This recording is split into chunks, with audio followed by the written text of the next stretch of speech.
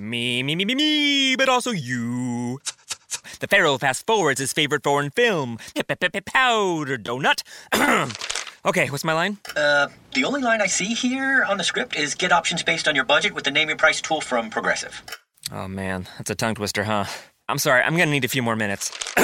Bulbous Walrus, the Bulbous Walrus. The Name Your Price tool, only from Progressive. The owl ran afoul of the comatose coxswain. Progressive Casualty Insurance Company and affiliates. Price and coverage match limited by state law.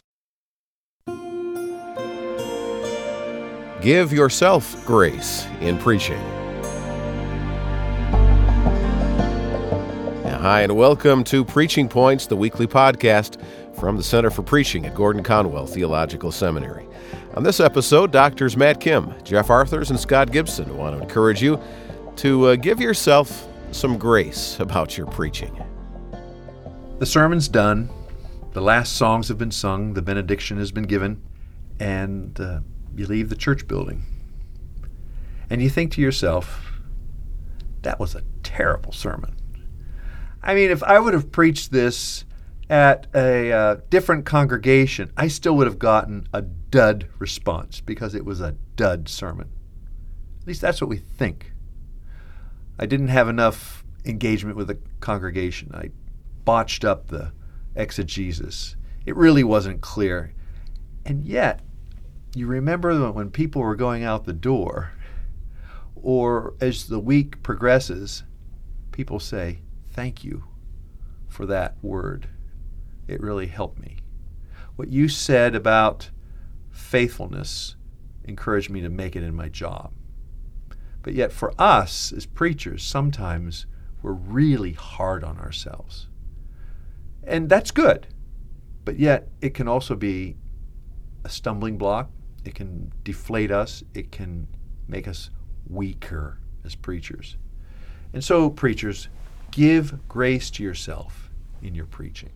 Well, that's a good word. That's a good reminder because most of us in the ministry are pretty hard on ourselves. We're high achievers, type A's, pressing on. I remember John Ortberg talking about after a conference, after he spoke, and he was teamed up with his mentor, Dallas Willard, so they were both on the platform together.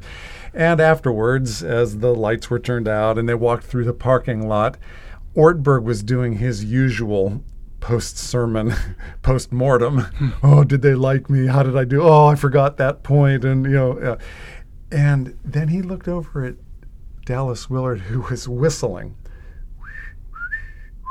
and just strolling along like Winnie the Pooh. And Ortberg was struck with this difference between himself and his mentor. He was very hard on himself. He was clutching at that and not wanting to let it go. And Dallas Willard offered it up to God, and then it was gone. And he moved on to the next task.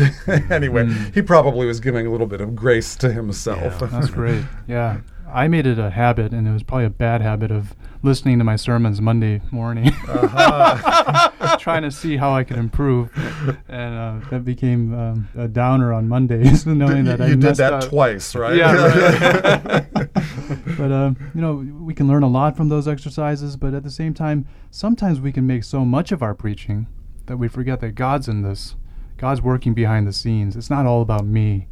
And we just do our best and let God do the rest of it. Yeah, the discipline of study and the discipline of working with this text, shaping the sermon, all of that is good stuff, working on delivery, being able to communicate well and clearly.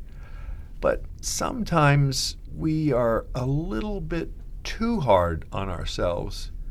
Self-reflection is great, but being ultra-critical can be deflating. Well, the ministry is a tough place, and there's a lot of critics out there, so let's not be our own critic in the destructive sense of that word.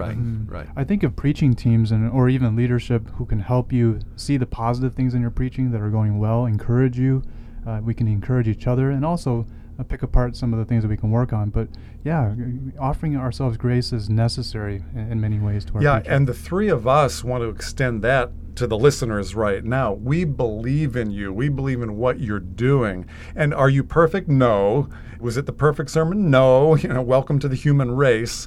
But what you're doing is valuable to God, and He, through the mystery of His power and grace, turns these fumbling words of ours into something powerful and significant in the lives of people. Keep at it. Keep at it. We give you a little grace. Give a little grace to yourself. Right. Give grace to yourself in your preaching. Remember that. Yeah, Dr. Scott Gibson, Jeff Arthurs, and Matt Kim with this week's Preaching Points podcast. And if you enjoy our weekly podcast, you may also be interested in our quarterly audio journal called Pulpit Talk. Each issue of Pulpit Talk discusses various topics that will help you develop preaching excellence. The latest episode of Pulpit Talk, called Preaching Through Times of Trouble, is now available on the Gordon Conwell store. Visit GordonConwellStore.com to purchase a downloadable copy. All right, I'm Brian Hennigan. Thanks for listening this week, and we look forward to having you join us for the next episode of Preaching Points.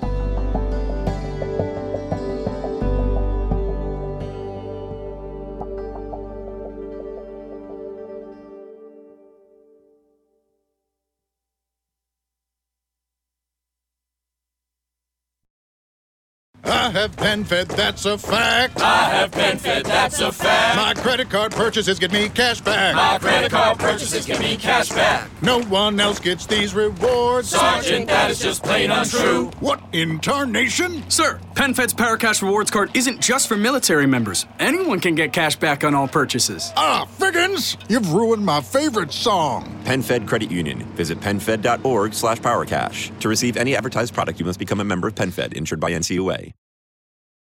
Ese último McNugget me toca a mí porque soy la mayor.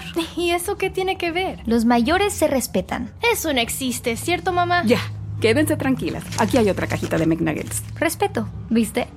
No hay rivalidad cuando hay McNuggets deal. Hay un deal para cada salida familiar en McDonald's. Compra uno de tus favoritos, como unos McNuggets de 10 piezas, una Big Mac, una Quarter Pounder with cheese o un Filet-O-Fish y te llevas otro por $1.